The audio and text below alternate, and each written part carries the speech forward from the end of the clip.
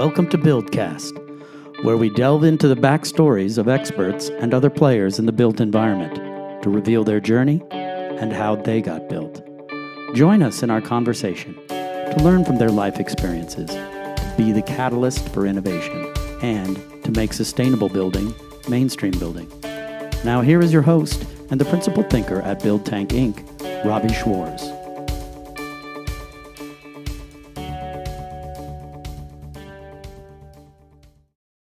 So welcome everyone. Today I will be speaking with Scott Munn and Joe Motz with Munn Architecture based in Granby, Colorado in Climate Zone 6 and 7.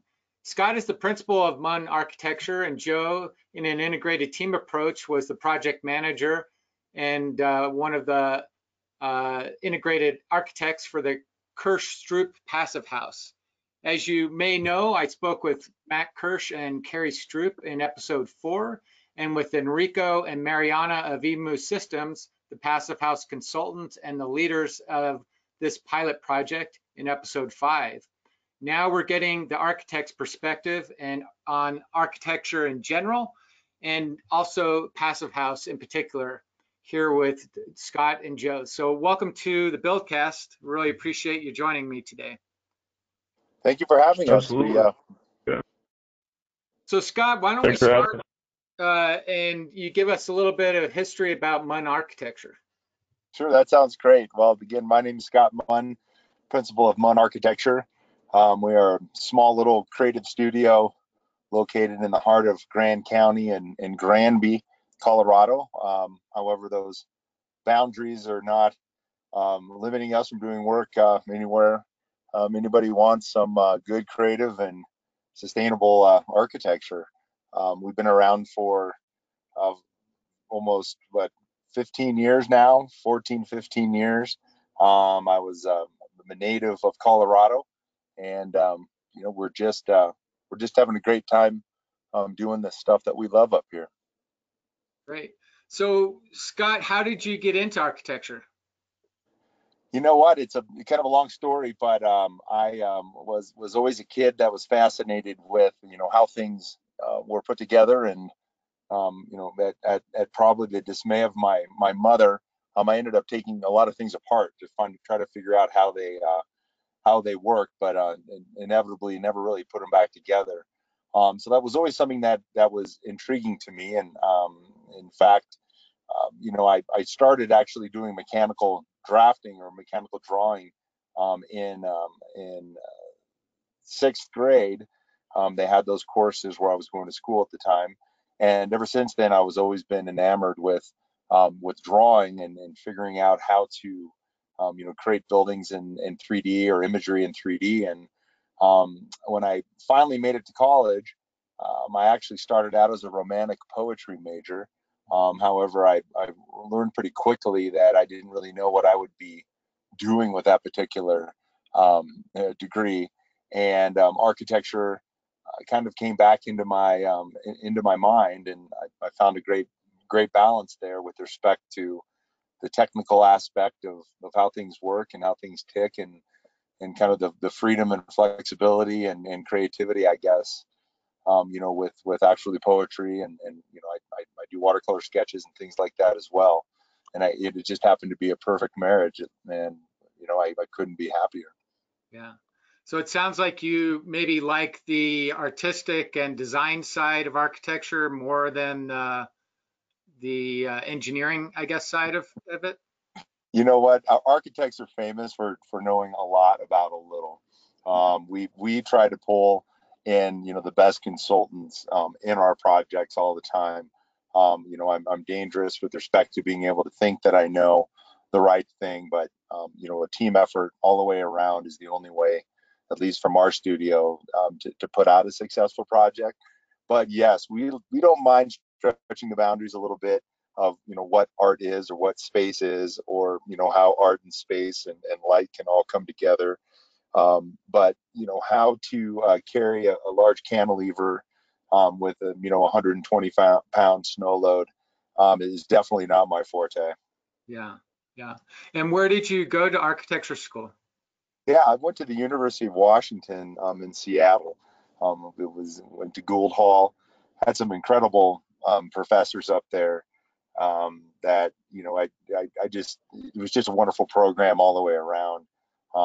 And, with respect to a certain type of architecture that was woven, I believe, within the program, at least when I was going there, is kind of, kind of a Pacific Rim type, I guess, underlayment with respect to what we learned. And I guess what I mean by that is that if you've ever been at the Pacific Northwest or any part north of, I'd say, Marin County in California, we don't have a lot of sunny days in those particular areas. And so the architecture that we were taught was definitely a reflection of the lack of direct sunlight. It was more about actually opening up the walls and bringing the outside in, and a light type of architecture that I believe that school was really wonderful at, and I've been able to hopefully continue what I learned with the type of work that we do here. Does that mean that your designs are window intensive? Well, what I would say is that they can be, and they can open up to the outside, and you try to make that that transition as seamless as possible, at least in certain circumstances. What I'd like to say is I think that our work is appropriate to the to the area that we're in, with respect to the amount of fenestration itself. What we actually have to deal with are beautiful, big, expansive views, with some of the settings of our work. However, we're mostly now trying to actually limit the amount of direct sunlight in certain areas so we don't overheat or make a space unfriendly to actually be in because of the direct sunlight. So a little bit different, but yeah, similar. Yeah. Did this experience with the passive house that you designed, did that bring this window equation into more focus for you? Or It did you? definitely, yeah. Go ahead. No, yeah. Yeah, Why don't you explain that a little bit? yeah, it definitely did. So in this particular project, it was a little bit of finding that right balance of utilizing some of that passive gain within the house in order to do some reduction in the mechanical services. At least that's what we were balancing, with Enrico and his team, from my understanding. And there's beautiful views. I did Carrie and Matt's house. You've got a beautiful open expansive, perfectly set kind of at the south facing direction across the valley to the mountains beyond. And that was extremely important for them to feel as though, while they were in those spaces, that they could capture those views. However, yes, it was more of a technical window conversation than we, I think, have normally. Great. And that's not necessarily because of the passive house building concept, but more because you wanted to actually bring in passive solar engineering into the equation. Would that be correct? That's correct. Okay. Absolutely. Yeah. I mean, it's all, a passive home, again, from our experience, at least working again with Enrico and his team.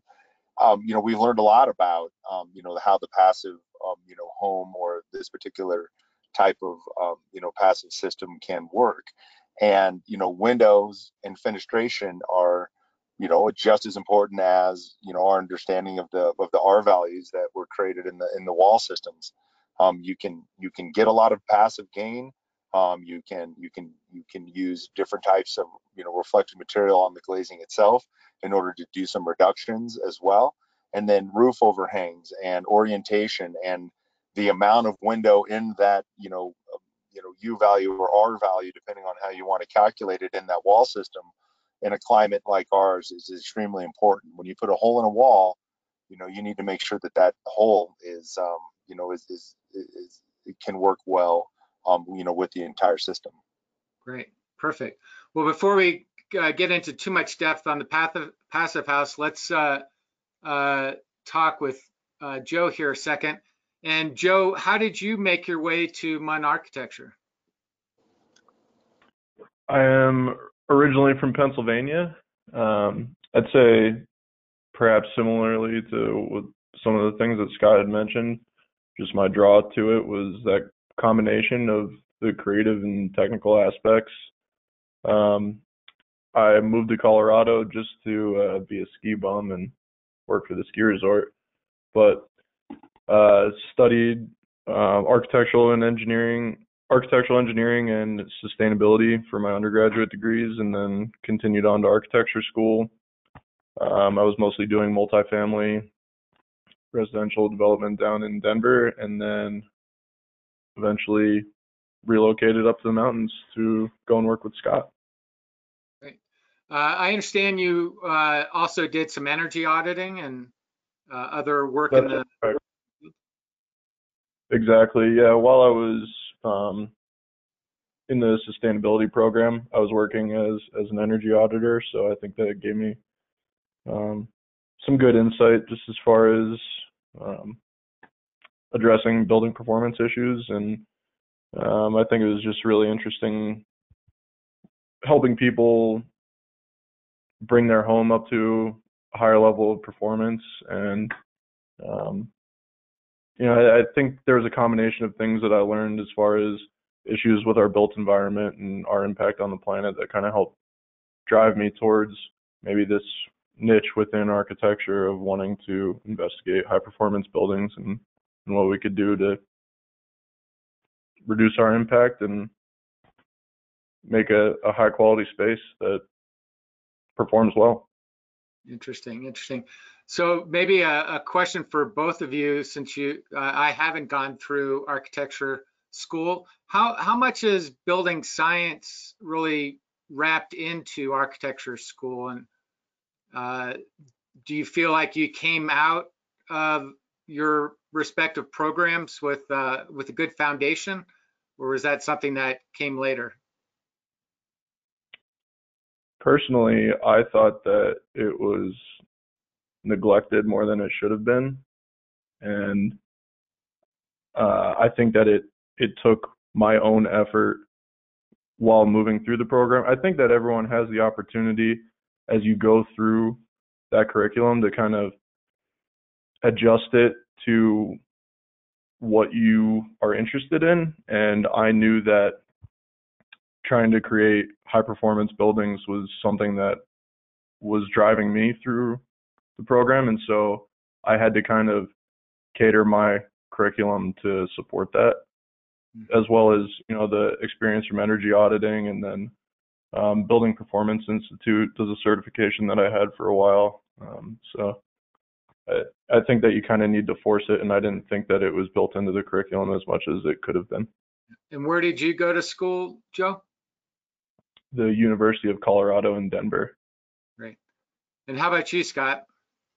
It's been a long time since I've been in college, and my recollection during that time is that we did not have advanced understanding nor energy modeling that I was aware of, or anything truly with respect to how high performance buildings can be.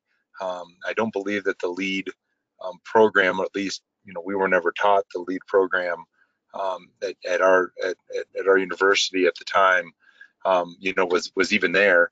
And what we really focused on was actually how the building related to the site itself. It was more of using passive principles of just orientations, and not necessarily getting into high performance wall systems that I recall. So, but I believe that that's completely changed. I think that the curriculums these days, from what I've been hearing, and also looking at some of the resumes that we receive, that they are starting to work hopefully towards more of a education at an initial level of how good and how what I would say is right architectural principles and techniques can be to help continue to move forward a more respect for the environment and the energy that are used for these buildings. Interesting. Okay. So how did this Passive House project come to you? Well, we were interviewed by, by Carrie and Matt, I believe, and they were probably looking at a few other people, I'm assuming. And when we actually were, started with them, we didn't know what type of energy efficiency or program or certification that we were actually looking for at the time when we started. Most of our homes, as an FYI, are 5-star plus, energy rated, HERS energy rated homes, or at least we're very familiar with that particular system for a majority of our homes. And so we knew that, and we do underlying with all of our work, have high expectations and put out a lot of good details with respect to making these homes perform a lot better than what the minimum requirements are. So as it came to Matt and Carrie, we knew that we could have the conversation and we were ready to do so, but we really didn't know what we were going to end up with. And when it went down a different path, and Matt and Carrie did a lot of research with respect to what types of systems that they wanted to implement, that's when again Enrico came in with his passive home certification, and that's where it kind of started. Great.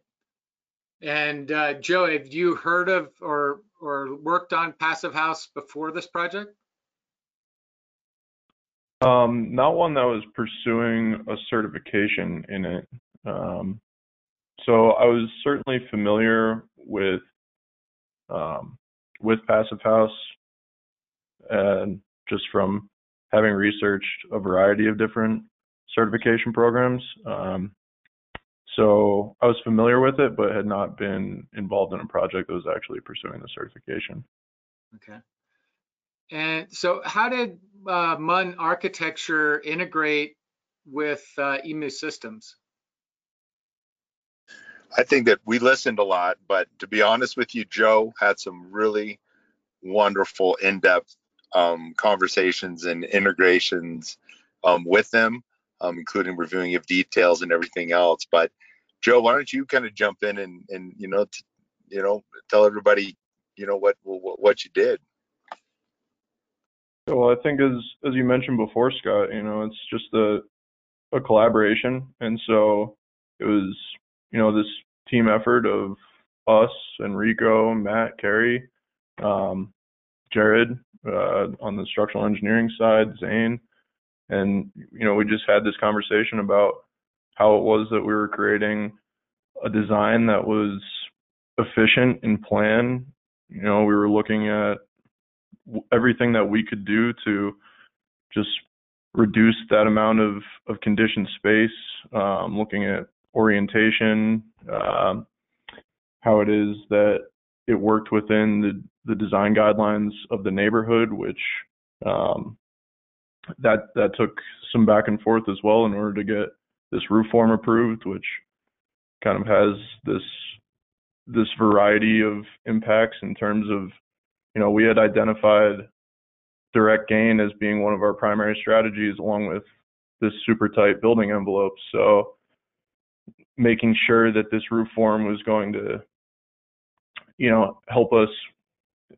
So I think it's just this combination of things in plan and in section as we developed this design of trying to kind of get a favorable aspect ratio that was going to help us, and then just working with all of our team members in order to come up with something that accomplished the aesthetics that they were looking for and was efficient in terms of the amount of conditioned space. And like Scott had said before, trying to make sure that we're maximizing that direct gain at the times that it's desirable, but not creating uncomfortable spaces due to excessive heat gain or glare. So I think it's just this combination of things that probably could have produced an endless variety of solutions, but this is the one that we came up with. And from what I've been hearing, it's a lot of positive feedback and people are really excited about it. Yeah. It definitely looks quite nice so far. I was up there a week or so ago and was able to take a look. You mentioned the roof. Is it, I guess is there a design vernacular, I guess, that you think works better from a passive house or a high performance home perspective than another? Personally, I think that when it comes to accomplishing a design that's going to be successful in terms of its energy consumption, I think is, just going back to some of the things that Scott had said before about the way that the building is responding to the site and the climate. I think we may propose design solutions that accomplish what we want in terms of reaching those goals. Like we said, if we're trying to minimize the volume of conditioned space and project an overhang that's going to control the amount of daylight that we allow to enter the space during the times when it's desirable, it can become a challenge when balancing that with, let's say, a design guideline that says that you have to have a 612 slope on your roof. And that was because of the homeowners association? Correct. And I don't want to misspeak here. I think that their minimums were 612, but they were very understanding in our goals of what we were trying to accomplish, and just did a great job working with us of in allowing us to move forward with a design that was going to help us accomplish that. Yeah.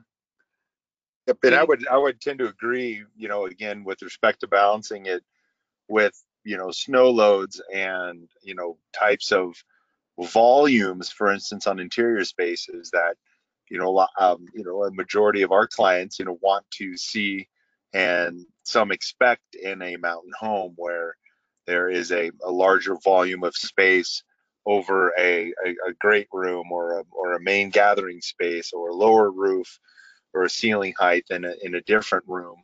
And when you're, again, in combination with requirements for different types of roof pitches, we end up with, what would be considered, heat. We have to, condition the space that were created, the volume on the interior. And I know Joe worked very closely, again, balancing that area with Enrico. And that was a pretty it was a good exercise, and we have to do this. And he's like, well, I have to add that in my calculations. And it was a process. But again, as Joe had mentioned, we were very lucky that the HOA was very amenable and really understood our goal, and they let us do some things. My guess is a flat roof, square box is probably the most efficient home that you could possibly do for passive, but that's not reality up here. Yeah. So a couple questions come to mind with regards to that is, one, why do you think that this volume space is something that people are desiring, especially in those mountain communities? Well, I'll take that on. When I look at spaces as they work their way through homes, it just seems as though that a great room, or at least what everybody's perception of a great room or a main gathering space is what I like to personally call it, is that it has a taller windows, or it has a something different from, for instance, the kitchen area. Although it's all one open space, for instance, a great room, kitchen and dining spaces, there's not a lot of walls or partitions in more current designs with respect to that space flow. However, when you're in one of those spaces and the ceiling is up or the floor is down, but you're still a part of the other spaces, it still provides a sense that it's a different space, even though it's all a part of the same area and in its as you look at it. So I believe that personally, some of the most successful designs seem as though that they're all open and free, but when you're actually in a certain space, there's a differentiation of the ceiling height or a window configuration or flooring material or a step in the floor that can provide a different moment to react with. You want to, when you're eating, you may not necessarily be, you want to be watching the fire, or if you're working in the kitchen, you don't necessarily, want to be, thinking about your master bedroom or your main suite is what, again, I like to call it. Meaning that you can do a lot with architecture on a basic floor plan by moving volumes up and down within those spaces. Yeah. Before this Passive House project, was there a consideration of that, of having to heat that volume space? Yeah, there was, and we started to find out that, at least in our climate and our exterior thermal envelope, we started to move away from an attic space. We started to move away from details where you would have a drywall lid, and then you would have a big thick layer of blown in cellulose insulation, or a bunch of thick batt insulation. And we started to take a line on the side of the house, from the ground, and then in section draw it all the way around the house and make that line not be broken. And so what we did is we started to actually create more conditioned space by moving the thermal break out to the bottom of the roof deck, and we're using systems of closed cell and open cell insulation as well. And we started to take control of the interior environment.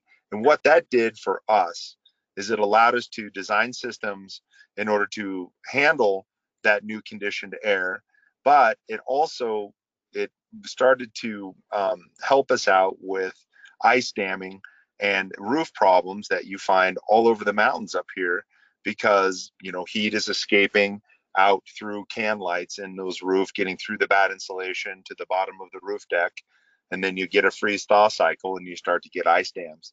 By controlling that envelope all the way around, we found as though our roofs are performing better. And we now need to take into consideration again that volume of that volume that we've the volume of air that we've created. But we find as though that it is easier to control the interior environment than having to come back and fix roof leaks. Right. Interesting. I'm going to go back to the windows now. When I was there, they were just beginning to install the windows. And so my first question maybe to Joe is, how was the decision made not to go with a US window, but to decide to go to a European-based window? Well, ultimately, I think that decision came down to the U factor that they were able to get out of them. I believe that decision primarily came down to a discussion between Zane, Enrico, Matt, and Kerry. So I know that we had looked at a variety of them, and I think it was just a decision based on quality and the thermal performance that they were able to get out of those. Okay. Just to throw out there, Zane is Zane Bishop with Bishop Built the Builder, who we'll be talking to later on in the series there. So the other thing I noticed with regards to the windows when they were getting installed is they're basically floating in the opening. They're not resting on the mantle or the ledge. Have you seen that type of install before? That was new to me when I went and saw them on site. It was interesting too, just seeing the additional blocking required in order to accomplish those openings and with the depth of this wall assembly. So there's certainly some unique details considering this wall assembly that it's been interesting to see come to life. Yeah. There were the other thing I noticed was the placement of the window kind of in the middle of the wall assembly. So your wall assembly is a double wall assembly that's about 16 inches deep there, which we might want to talk about, as well as how you fell on that thickness of the assembly. But the windows seem to be intentionally placed in the middle. Did you have conversations with EMU Systems or Rico about why that, or was that a design decision, or how did that come about? It was a design decision. Actually, at one point we had them pushed further out in the wall assembly, and I think it was just the decision based on the amount of sill that we were seeing on the interior. So it does seem more appropriate now that they're actually going in, that it's the placement that they're at. Yep, and then I think that, you know, by recessing those windows, the opening itself, you know, becomes a little bit more what we call like a punched opening. It gives a little bit of a deeper shadow line. It takes a wall that is seemingly a, you know, big, long, flat wall, and it allows it to have a little bit of, you know, positive and negative, you know, spaces within it itself. So architecturally, it actually, you know, does it does a lot of different things as well by centering it or placing it, you know, somewhere, you know, near the middle of the assembly. Yeah, did you have to come up with unique water management details to be able to have the continuity of your water control layer and air control layers with that window placement?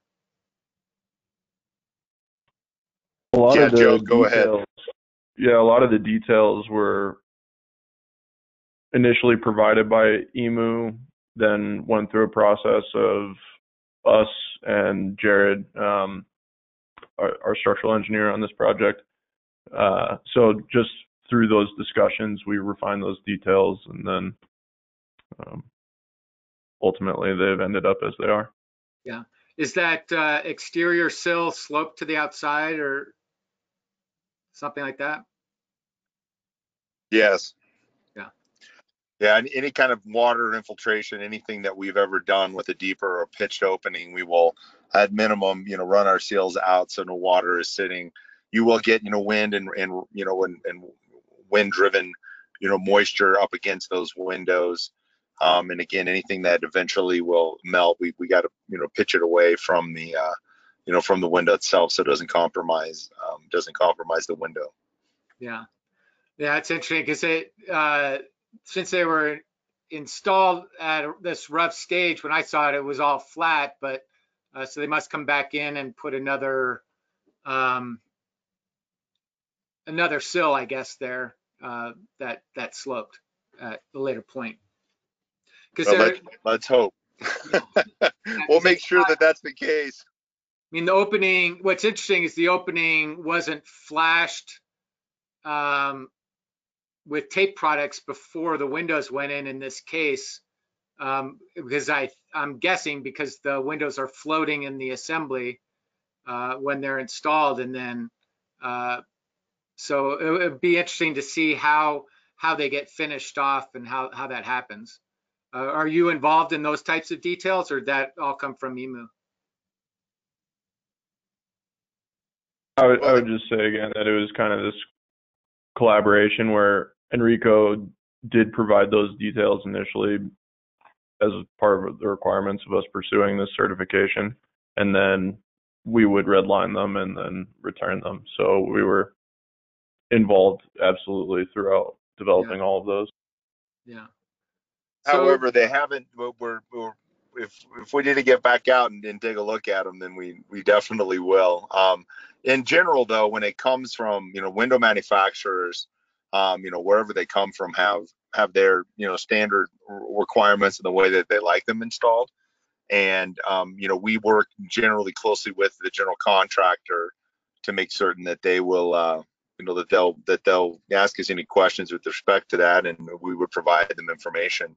I know that the windows have been set just recently, so now you're making me nervous. Now I got to run out there. Yeah. Well, I'm looking at the detail now actually because I was concerned too, and there will be some sloped blocking as well as rigid in order to create that pitch. Cool. Perfect. Thanks, Joe. Yeah, I feel better. Absolutely. I had to look after we were talking about it. Yeah, sorry to scare you there.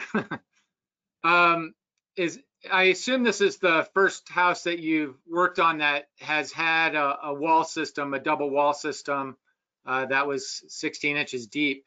What were your thoughts with regards to that, and how did that impact or integrate with your design process? Hey, Joe, I'll start on this one really quick. So, we never knew how thick these exterior wall systems, were going to be or how thick they needed to be.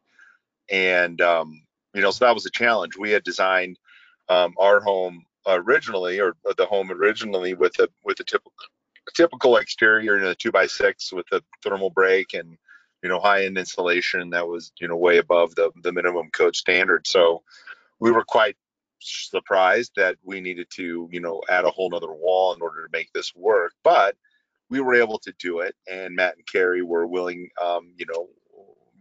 to, allow us to do that for them in order to make their home, perform, as well as it's going to. So that was a little bit of a shock, but I don't know, Joe, what else would you add to that? Yeah, I think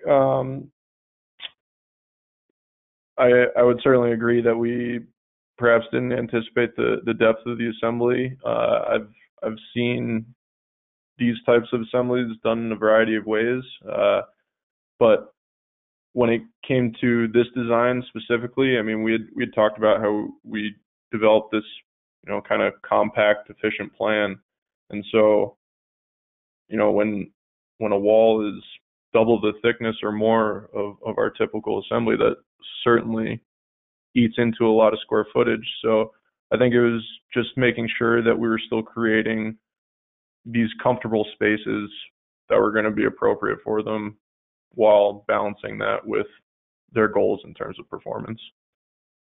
Was the slab footprint increased to maintain the designed interior square footage? I think it's tough to say because the design process is always so iterative that, we're going through just many rounds of refining. And so I think it's tough to say. I think that we kind of had a placeholder in there knowing that it was going to be, some amount thicker than our typical wall assembly. But I think it's difficult to say that just at the point that we knew what exactly the assembly was that we bumped it out in order to accommodate that. Yeah.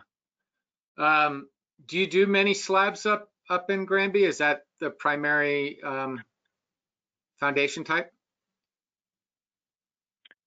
It varies. Has a lot to do with soils in the site, so it's tough, I think, to generalize on that. Scott, you have any input? Yeah, I mean, again, it's, we get, our geotech reports. It depends on the, the slope of the site itself. It depends on the, desired, finish of that particular floor. If you want to, a polished concrete floor, to put that over a crawl space, we have to add more concrete. We have to add additional structure in order to go ahead and polish that floor. There's a lot of different factors. However, is there one that is more cost effective than another one? And I think that in general, a poured slab on grade, with the proper insulation and proper, ledge details and thermal breaks, out to the exterior walls, are typically more cost effective than framing a crawl space, at least from what we found up here. Yeah. in this case, it was a slab on grade with, significant amount of insulation below and also at the edge. Had you guys used that level of insulation, or do you generally insulate below the slab? So up here, we've got high radon levels in a majority of the soil and the subdivisions that we do work. So before closed cell insulation really became a preferable method of insulation for both, vertical walls or roofs or whichever application that they're tied into, we would have to provide a radon barrier in the slab, and we would need to provide some underneath slab insulation in order to meet our required energy codes up here. So when spray foam closed cell actually became again an option for us, there's a lot of contractors who readily go to that method because it does provide a radon barrier, a vapor barrier, and it provides more insulation than you can get out of an inch of blue board, and it's sealed, so you don't have basically kind of kill two birds or three birds with one stone, and it's becoming the more favorable method under slabs up here for sure. At least with our documents, that's what we specify. Just to explain that quickly, it sounds like you're putting down your gravel layer and then spraying closed cell foam directly onto the gravel layer at at least 3 inches or so to get your vapor retarder as well as R value. That's correct, and the specs that we've been seeing from our closed cell spray foam manufacturers, both since it's being in contact with concrete, is that it's provides a really good strong base for the slab to go on with proper slab steel and fiber mesh or whatever we would desire to put into that slab to lessen the cracks. Yeah. And Joe, how much foam was put under this slab, and did you use the closed cell method or a different method? I'm trying to recall what it was exactly. I know that in our details we're showing a foot, but that I would probably have to defer to Zane to know for sure. Yeah, my understanding was at least that it looked like it was about 12 inches to 15 inches of foam, but it wasn't closed cell, correct? I feel like when I visited while they were working on the foundation, I'm tempted to say that it was rigid, but I thought that we had discussed using closed cell because of Zane's connection to that. Yeah, that's one good thing about having a contractor who also owns a spray foam company. I know that he talks with his engineers with respect to what is the best system that they believe would be for this particular application. Yeah, sorry to put you on the spot there. It was a rigid EPS, so expanded polystyrene type foam that was super thick, and I just had never seen that before. I thought you might have a comment on that, because it was just way more than obviously what we would put down here on the Front Range. Even if we were doing a passive house, it was obviously more because of their climate condition up there.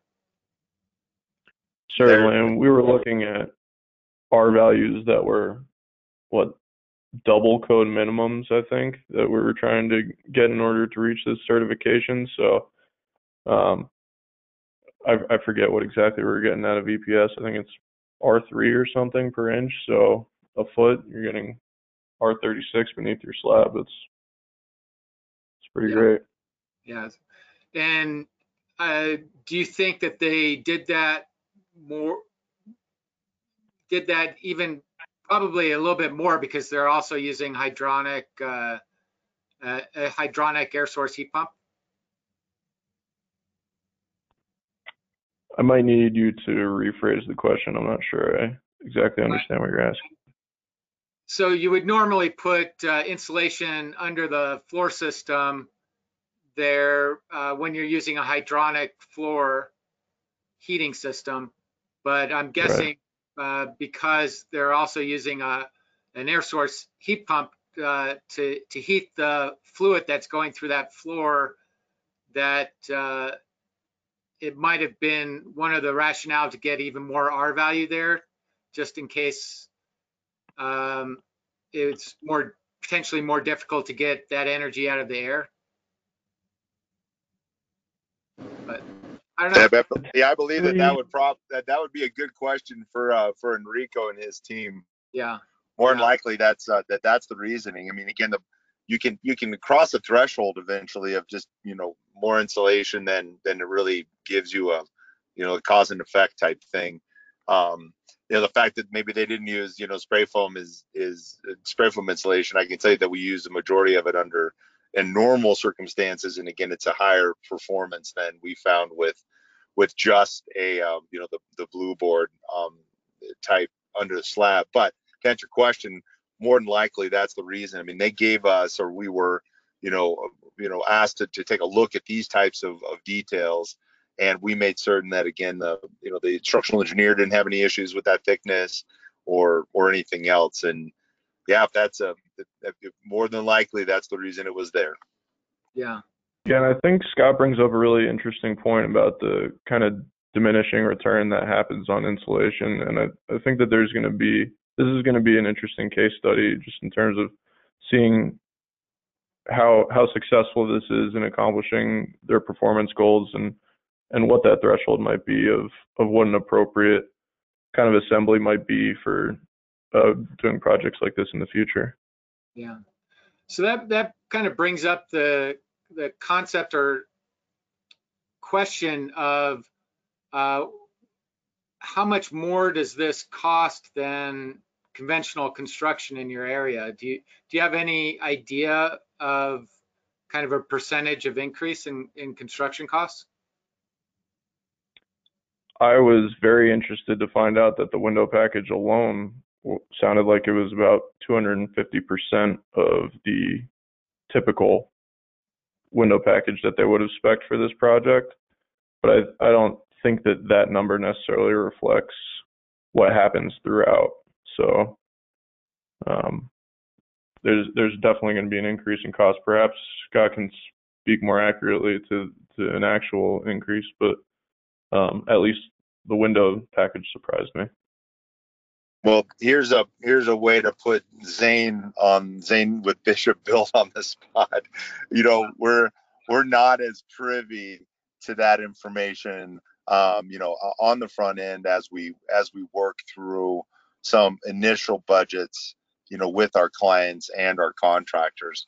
Just really quickly, we like to bring on board, our contractors or the proposed contractors early on in the process. So as we go through this level of detailing and figuring out, who, what, where, when, why with the project, that they're well aware of it as they're, building their budgets throughout the designing process, and then the final construction documents. However, that said, we might not know until the project is finished.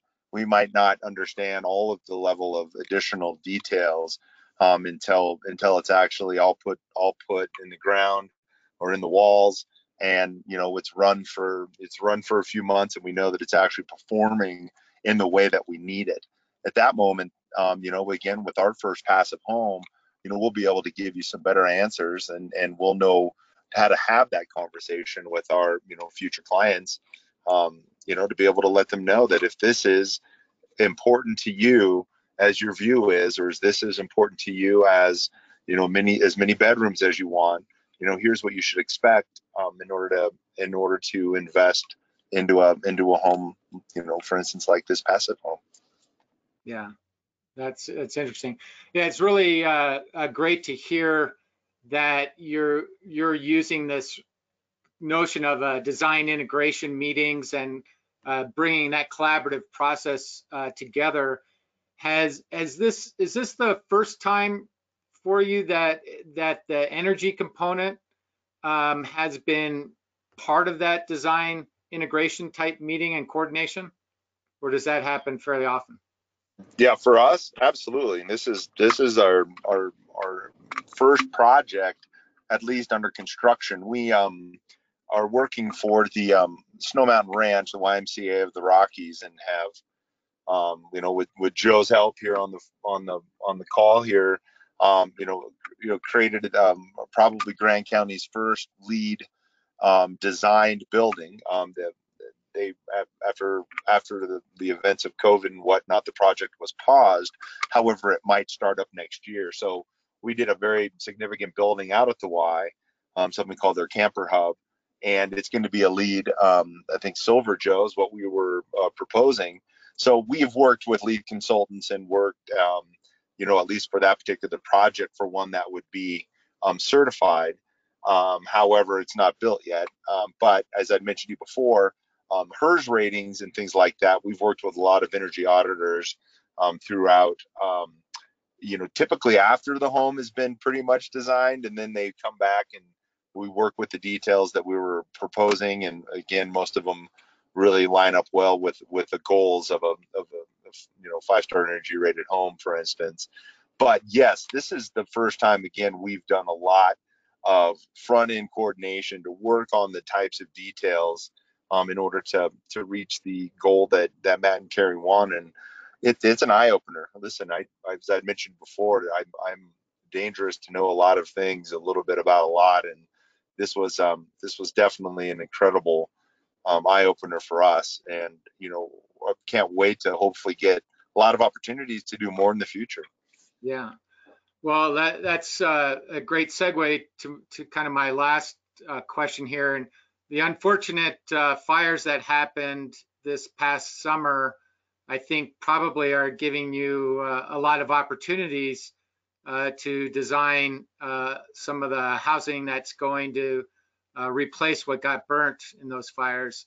Do you have things that have come from this Kirsch-Stroop passive house that you think will become the norm in your philosophy for helping to design and build some of these new houses moving forward? Yeah, absolutely. And in fact, I was absolutely, amazed with respect to the amount of homes that were lost during the fire that were completely off grid. We have a lot of folks that are reaching out to us of homes that are on, large acreages out at the end of roads that don't have any service, and they were running their own, geothermal systems, or they were running their own, PV systems or whatever it was, and they were these little legacy cabins that they probably built, back in the 50s, 60s, 70s, and they were only, summer use cabins, and they would probably start a fire. And then as generations continued to use these cabins, they started to implement the only type of energy systems that made sense. Again, PV and geothermal or whatever it was. So we are seeing actually a lot more opportunities for, the rebuilds of these homes. And lucky, a lot of our clients, are wanting to rebuild. They're just not going to give up, their land, and they want to have now a legacy building. But the first thing that I'm asking is, where are you? Are you tied into to one of the local municipalities up here, or the grid systems? And a lot of them aren't. And so now we're having a more in-depth conversation about, what style of home and how are we going to heat it, and how long are we going to use it, and everything else. So it actually has changed, which is actually a beautiful thing. If we get an opportunity to create these homes and make them more energy efficient, and here's the second time around, and the trend is leaning more towards an energy efficient way, or a high performance way, let me tell you, that's a kind of a win-win, even after a terrible loss like that. A lot of these people, I can't imagine what they're going through, and we're lucky that we get an opportunity to help. In fact, on the side note, we've been helping people, with free foundations for their HUD housing and stuff, in order just to get them through the period of time when they're not going to have a home. And we're we're local firms, and we want to give back to the community. But it is a wonderful thing to be able to see that it's not necessarily about the size of the home, but people are willing to go down that road of a completely off-grid system, and we're excited to see that. Yeah, yeah.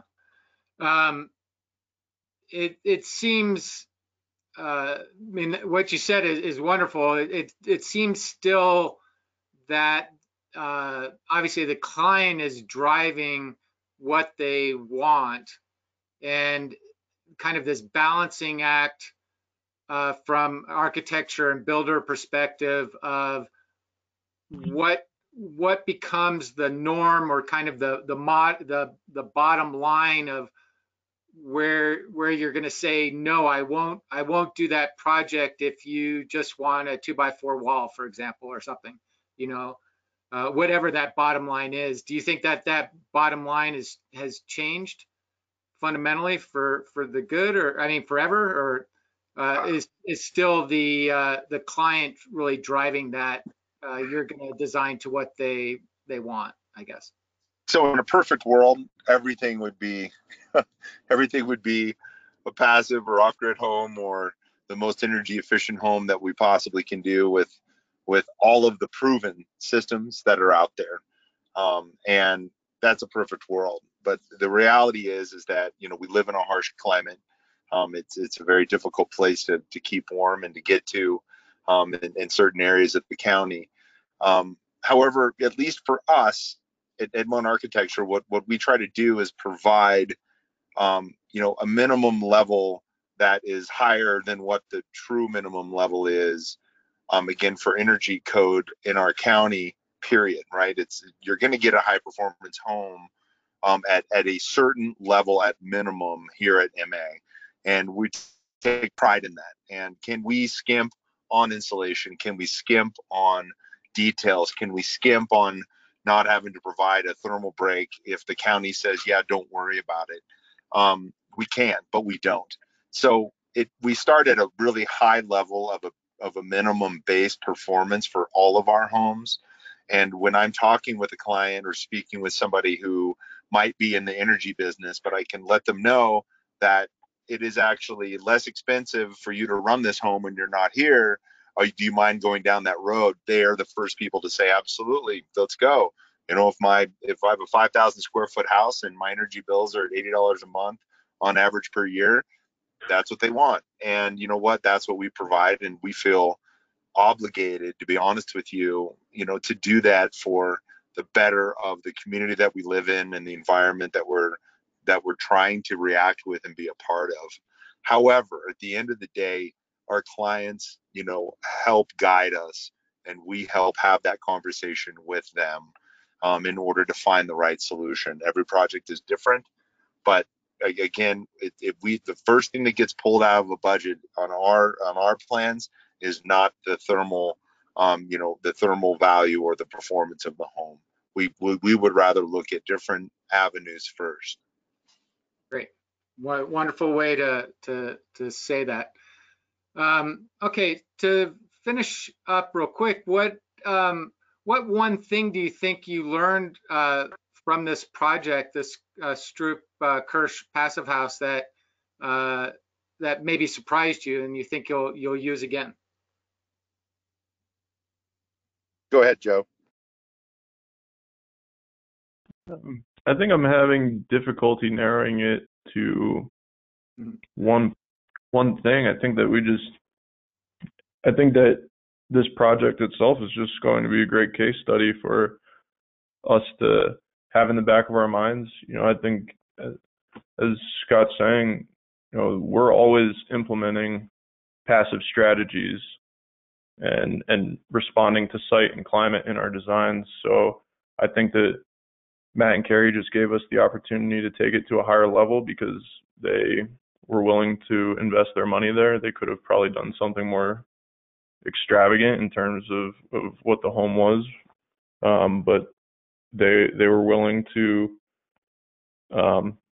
just back up their decision to try to create something that was going to be an energy efficient building. So I think that it's difficult for me to narrow it down to one thing. I just think that it's going to be a good case study for us to reference in the future. Yeah, that holistic systems thinking, it's hard to take one component out of it. Exactly. It's the best. What I would like to say is probably something that I didn't necessarily learn off of that particular project, but it definitely reinforced my understanding and true belief is that you're not going to have great architecture without great clients. And again, when Matt and Carrie decided that they wanted to go down this road, and they wanted to go down this road with us, as Joe had mentioned, we took that challenge and that amazing opportunity, and we're learning, and we're going to run with it, and we're going to hopefully continue to be able to have more intelligent conversations about how we got there. But it's not just us. It's definitely people that are willing to take that step, and maybe a little bit of a gamble and a little bit of a risk, and it just reinforces that fact to me, and that's truly the center of why we do what we do. Great. Well, thank you so much for your time today, guys. I really appreciate the discussion, your willingness to go to potentially some hard conversation, but also impactful and meaningful conversation. Well, we appreciate the opportunity. And Joe, let's go check out those sill details really quick. Yeah, absolutely. Yeah, thanks again, Robbie. It was great to have another conversation with you. This was excellent. Okay. We appreciate it.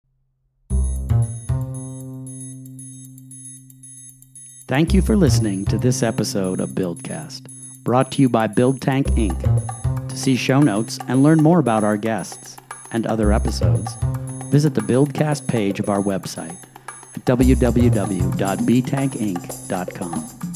Thank you, Ben Sound, for our music, and to Ashley Owen for editing it, and you for your encouragement and guidance in the creation of Buildcast. You can listen to Buildcast on Anchor, iTunes, Spotify, or your favorite platform. If you enjoyed our show and are willing, please take a moment to subscribe and review Buildcast, which will help others find it more easily. Thanks again for listening, and please let us know who you would like to hear next, and if you have any suggestions to make Buildcast better. Until next time, be safe and continue to think 0 to 360.